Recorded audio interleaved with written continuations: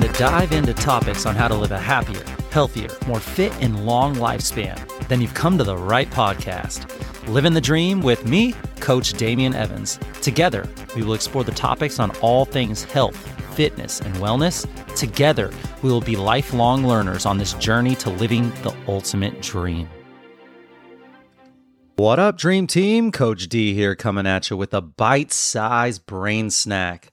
And these episodes were inspired because of our obsession with snacks. We love to fuel our bodies with these little bite-sized nutritious foods. And we've also talked about adding movement snacks into our day the same way. So we have food and we have movement covered, but what about our brains? It's time to add some little bite-sized brain snacks into your week, and that's what these episodes will be all about. Bite-sized wellness wisdom for lifelong learners. So let's open up and satiate our minds. This brain snack is all about the invigorating world of breathwork with a special overview of Professor Andrew Huberman's enlightening podcast on breathwork tips for optimal health, focus, and stress. But first, before we get started, a reminder that we do have a weekly newsletter where we share all things health, fitness, nutrition, wellness for all of us lifelong learners. You can access links to all of these things that I've found interesting while researching that past week. Often I include a follow-along workout or even some follow-along breath work. So if you'd like to be added to that newsletter mailing list, please send me a message through social media or email. Include your email and I'll put you right on it. Now, breathwork is no longer just some mythical practice that you associate with ancient yogis in remote caves. No, it's the secret sauce to unlock optimal health, turbocharge your focus, and slam the door on stress. And guess what? Professor Andrew Huberman did a great masterclass episode that breaks it all down for us. Professor Huberman, for those of you that don't know, is a neuroscientist and a professor of neurobiology at Stanford University. He's a rock star in the world of health, a guru in the realm of neuroscience, and a Jedi master when it comes to hacking your brain and body for maximum performance. So when he drops knowledge, you better believe that we are all ears. Professor Huberman said, breathwork is more than just inhale and exhale.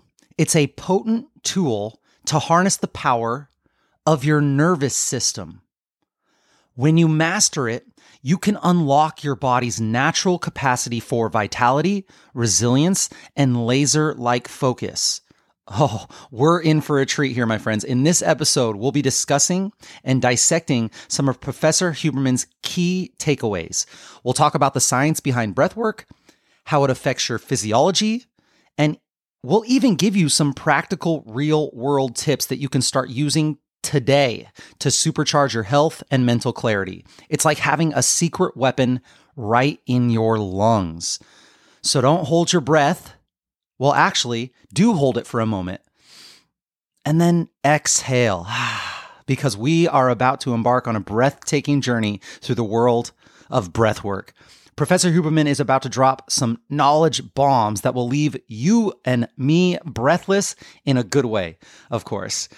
So in episode 112 of the Huberman Lab podcast called How to Breathe Correctly for Optimal Health, Mood, Learning, and Performance, Professor Huberman discusses how deliberate respiration or breathing represents a unique and powerful bridge between our subconscious and conscious mind, and how specific breathing protocols allow us to shift the state of our brain and body in very powerful ways. So in today's episode, we're going to explain how to use specific breathing patterns to influence your brain-body state and thereby positively shift your mood, your physical capacity, your focus, and even improve your sleep. What? Those are huge, huge levers that you can pull for your health. Indeed, even brief, deliberate breathing protocols, if done correctly, can positively impact all of these things around the clock. Your mood, your physical capacity, your focus, your sleep, not just during the breathwork practice, but all around the clock. So let's talk about why we breathe. Why do we breathe? Breathing allows the body to draw in oxygen, O2, and then discard carbon dioxide, CO2. Or more accurately, to balance the ratios of O2 and CO2 in our brain and body. When we inhale, oxygen fills and passes from millions of little tiny sacs in our lungs called alveoli, and that then goes into the bloodstream. Once oxygen is in the blood, a carrier molecule called hemoglobin helps deliver the oxygen to the cells of your brain and all of your body. Okay, so this is going to get a little sciencey here, but hang with me. While carbon dioxide is a cellular waste product, it is also essential for proper oxygenation of our cells. And here's how. Carbon dioxide changes that carrier hemoglobin's shape to help liberate bound oxygen. So when oxygen is bound up, carbon dioxide changes hemoglobin shape to help liberate that bound oxygen into the surrounding cells and tissues. This is important because carbon dioxide levels also relate to our body's pH level, the level of acidity in our blood or in our body.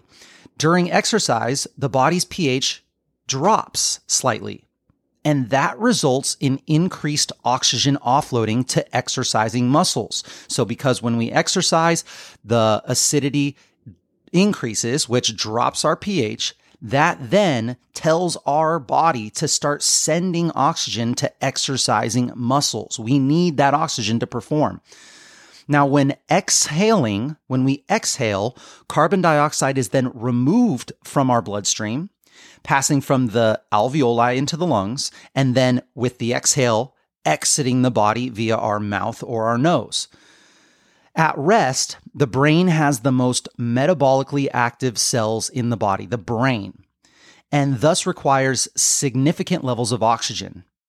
Improper O2-CO2 ratios, improper oxygen and carbon dioxide ratios can put the body into what's called a hypoxic state, which just means lack of oxygen, and negatively affects cognition and physical function. So when you have improper balance of oxygen and CO2, that puts your body into a hypoxic state, a lack of oxygen state, and this is going to obviously negatively affect your cognition, how you think, brain fog, fatigue, and physical function.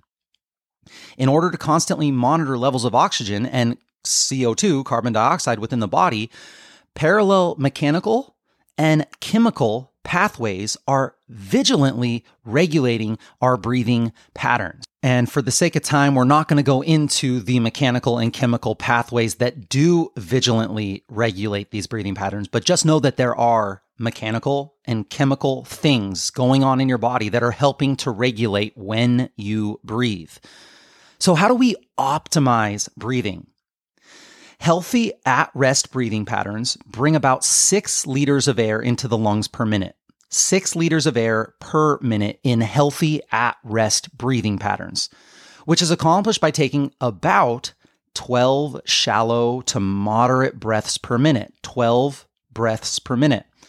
However, most people overbreathe, quote unquote, overbreathe, averaging about 15 to 18 breaths per minute instead of that 12.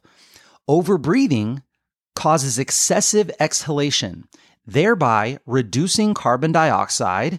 This is a term called hypocapnia, and decreasing oxygen delivery to the brain and other tissues. So you overbreathe and thereby reduce carbon dioxide, and then now you don't have that great oxygen delivery to your brain and other tissues. When the brain does not receive adequate oxygen, it becomes hyperexcitable, causing difficulty focusing and anxiety. That sounds interesting. What are we having a problem with right now in our society? Trouble focusing and anxiety. To reduce overbreathing when doing non-exercise activities, try 1, taking small pauses between breaths, and 2, using nasal breathing as opposed to mouth breathing, because the relatively higher resistance of the nostrils automatically extends the duration of your exhales. So to reduce overbreathing, When not exercising, 1, try to take small pauses between your breaths, and 2, use nasal breathing through the nose. In addition to slowing breath rate, nasal breathing at rest and during sleep has benefits compared to mouth breathing. And before I talk about those benefits, it is important to note that mouth breathing does have its place, especially when exercising, and we'll talk a little bit more about that. But nasal breathing, for the most part, is what we're all striving to do.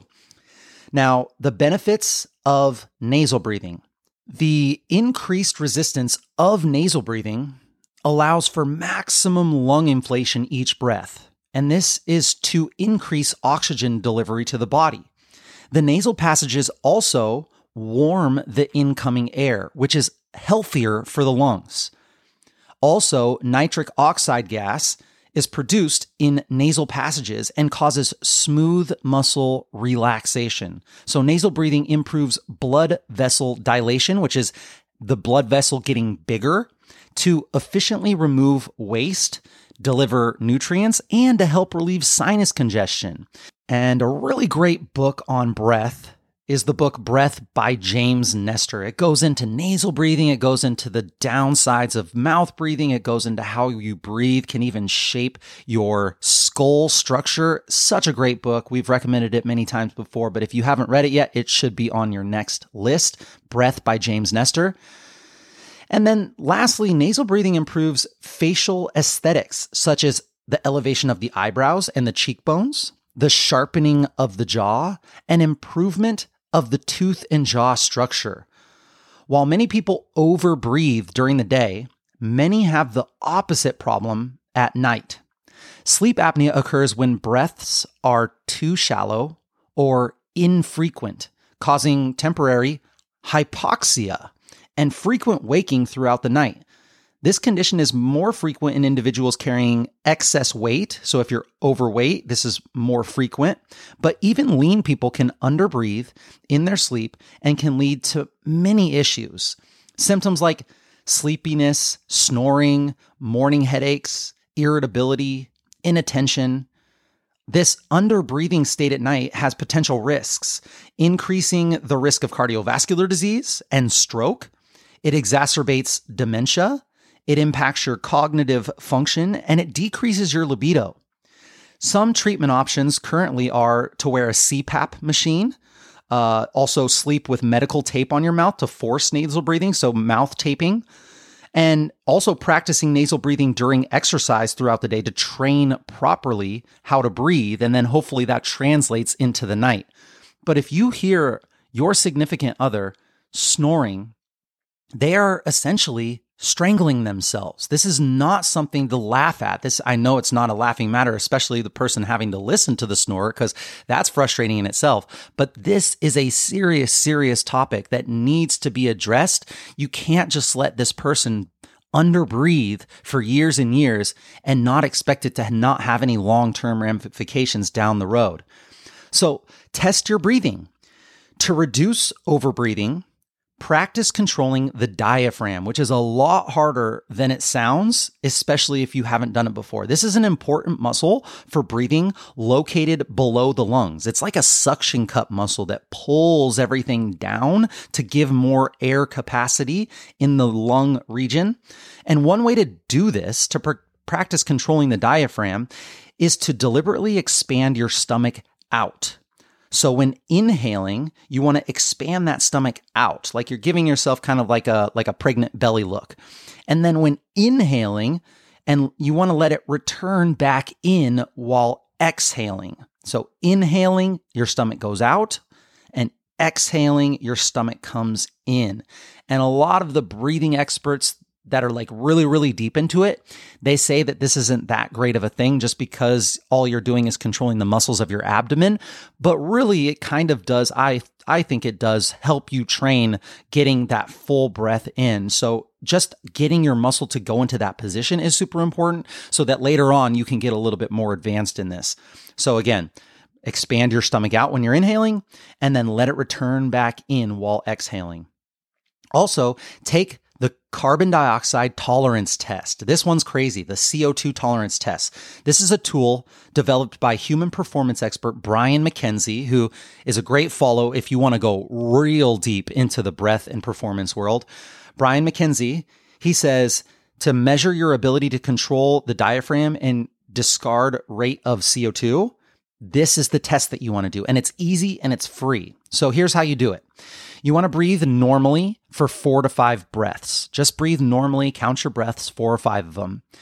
And then you want to inhale one time as deeply as you can through your nose until your lungs are completely full. In through your nose as much as you can. Then start a timer and measure how long it takes for you to slowly exhale all of that air out. Make the exhale as slow as possible. And once all the air's out, you're going to stop the timer when you can no longer exhale any more air. And note how long your exhale took. Stop the timer when your lungs are empty. It's not about measuring how long you can hold your breath, and then just breathe normally. Now, if you want to see how you stack up with your results, I'm going to include a table in the description of this podcast. So go to the description and look at this link that I just put. It's going to have a table of all the results of where you stand. Poor, good, better, excellent, that kind of thing. And then from those results, now, in order to get better, you're going to practice 2 to 3 minutes of box breathing, which we'll talk about in a second.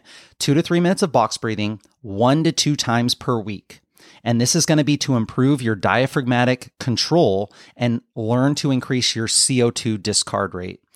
This will translate to less overbreathing when at rest, and you'll likely see improved performance during exercise and reduced anxiety as well, and hopefully a little bit more breathing during sleep. Now, box breathing is a pattern of inhale, hold, exhale, hold. And this is done repeatedly for a given period of time. Think of each duration of your inhale, hold, exhale, hold as the side of a 4-sided box. So you have 4 sides, and each side is equal to create a square or a box. How long should the duration of each inhale, hold, exhale, hold be?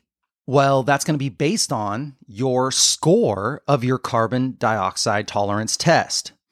Reference that table that I added in the description of this notes for the duration to practice box breathing. Now, some people just say 4 seconds in, 4 seconds hold, 4 seconds out, 4 seconds hold, so 4 seconds each one. But as with everything in health, fitness, nutrition, wellness, it should be individualized to where you're currently at. So definitely take a look at that table to see what you did when it came to that breath hold, and then exhale as much and slowly as you can, and how long did that take?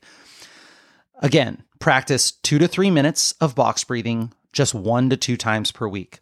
Repeat the tolerance test after 1 to 2 weeks of practice to see if you can increase the duration of holding on each side and how long can your exhale get. Progress ultimately leads to less frequent breaths and healthier breathing patterns.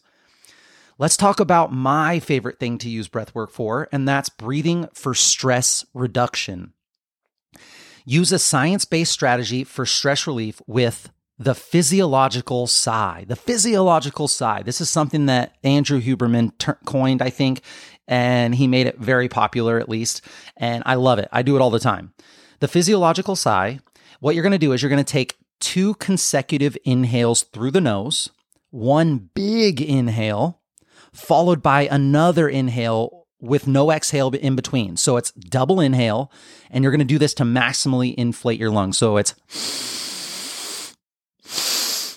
that 1 big long inhale and then a nice sharp short one to try to get those lungs maximally inflated. And then you're going to exhale all the air out of your lungs empty via your mouth. So it's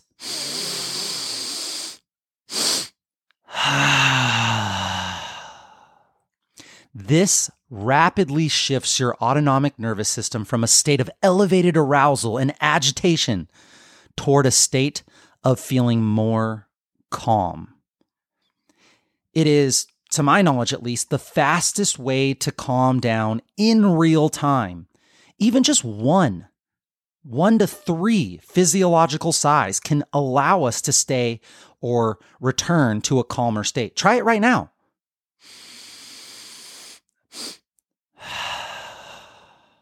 You just feel better in one breath. There is also value to practicing physiological sighs. In collaboration with Dr. David Spiegel of Stanford School of Medicine, Professor Huberman's laboratory published a clinical trial showing that cyclical physiological sighs practiced daily for 5 minutes at a time reduce overall stress, promote relaxation, improve sleep, huge, lower resting heart rate, and enhance your mood. Boom, the physiological sigh. When you're in traffic and you're getting pissed off, when you don't make that red light, anytime you find yourself in that state of arousal and you don't want to be there, physiological sigh. It's cheap, it's easy, it's fast. What a hack. Let's talk about breathing for alertness and for focus. You can use cyclic hyperventilation to increase alertness and enhance your focus. And the way you do this is repeated, forceful, deep inhales followed by exhales equaling hyperventilation. This causes a release of adrenaline in the brain and body and thus increases alertness and our capacity for focus. So cyclic hyperventilation, take a deep inhale through the nose, immediately followed by a deep exhale, active or passive, through the mouth. In through the nose, out through the mouth.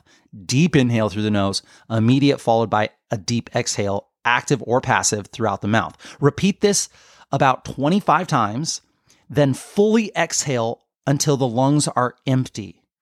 Once your lungs are empty and the exhale is done, hold your breath for 15 to 30 seconds. And then repeat for up to 5 minutes.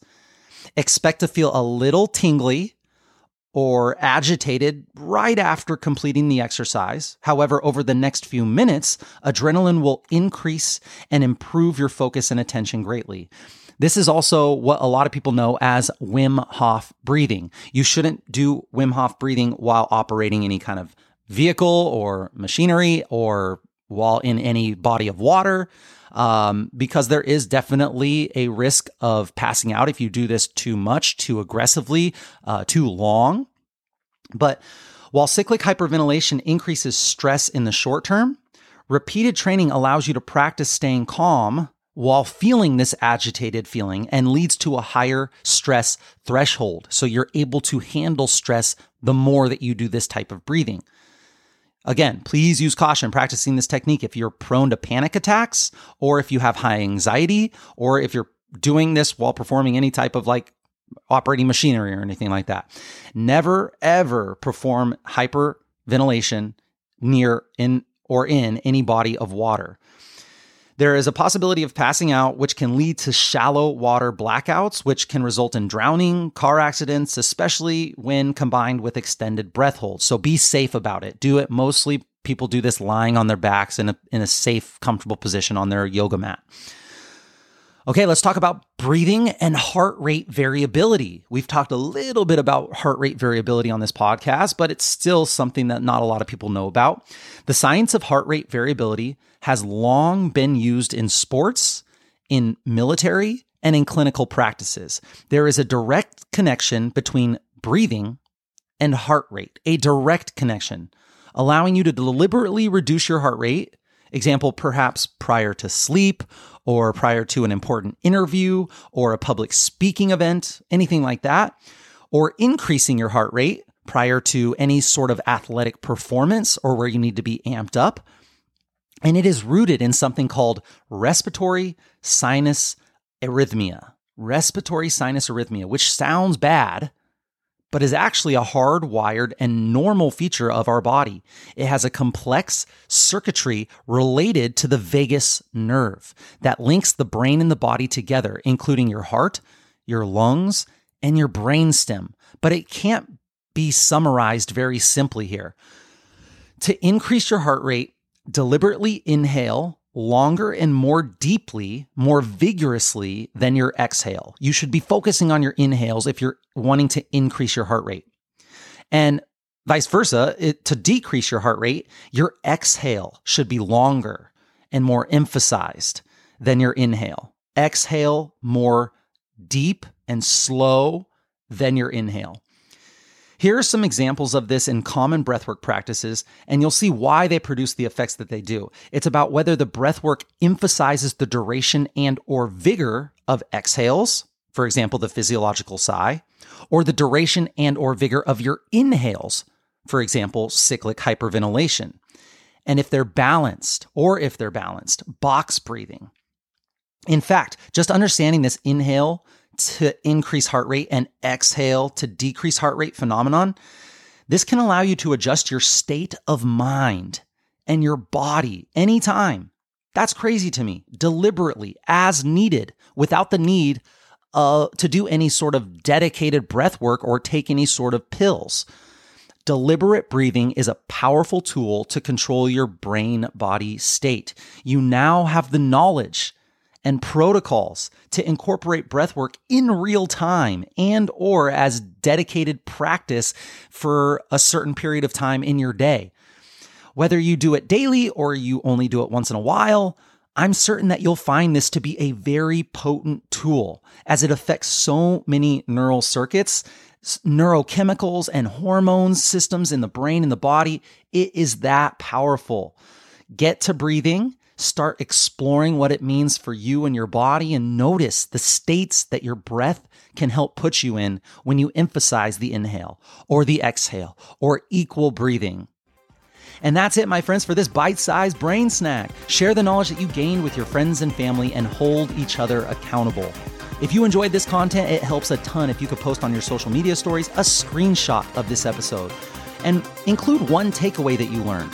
Make sure that you tag me and share your journey. You can tag me at livingthedream_podcast or at coachdamian_SD.